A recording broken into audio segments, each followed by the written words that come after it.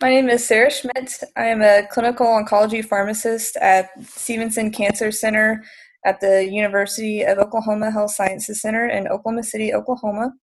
So this is a CIBMTR registry-based study, the Center for International Blood and Marrow Transplant Research database. So this includes, the collaboration of over 400 transplant centers worldwide, including the United States. So this is a retrospective registry-based study. However, our study is the largest study to date, including 215 patients in this patient population, which is CML patients who have relapsed, and all of those patients did receive a TKI prior to relapse, prior to going to transplant.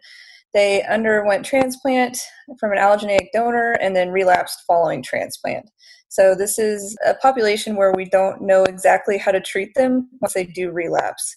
So we thought this was an important question to query the CIBMTR database to determine if we could find the best treatment modality for these patients if they do relapse.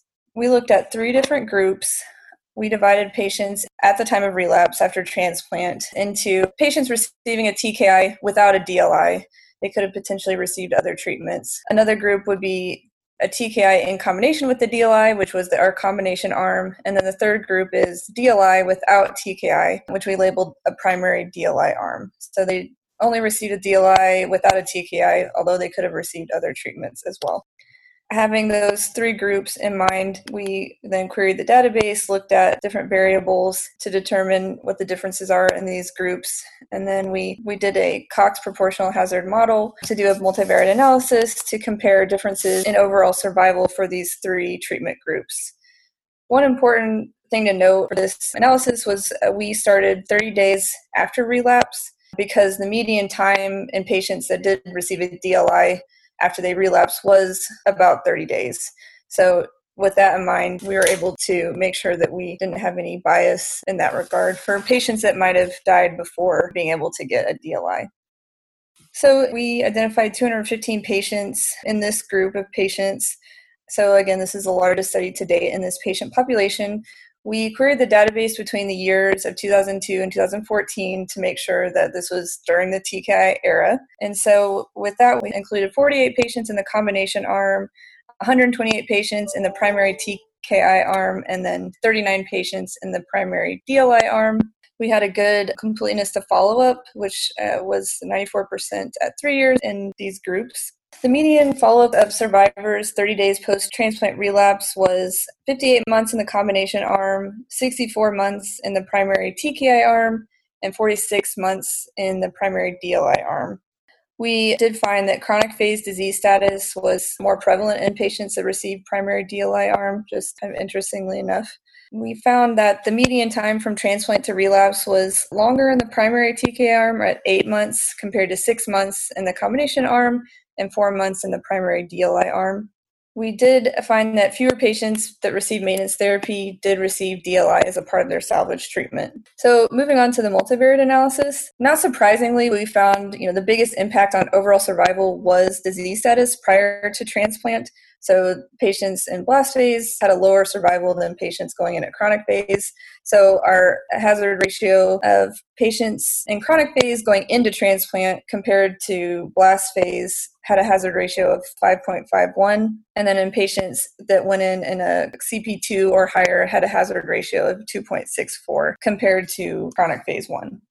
We found that patients that received a primary DLI compared to primary TKI did have inferior survival hazard ratio of 2.15, and this was statistically significant. And we found that patients that received a primary TKI had similar survival compared to the combination therapy. So with knowing those results, our conclusion was that a DLI didn't necessarily add to anything, and that TKI was the primary modality that increased survival in these patient arms.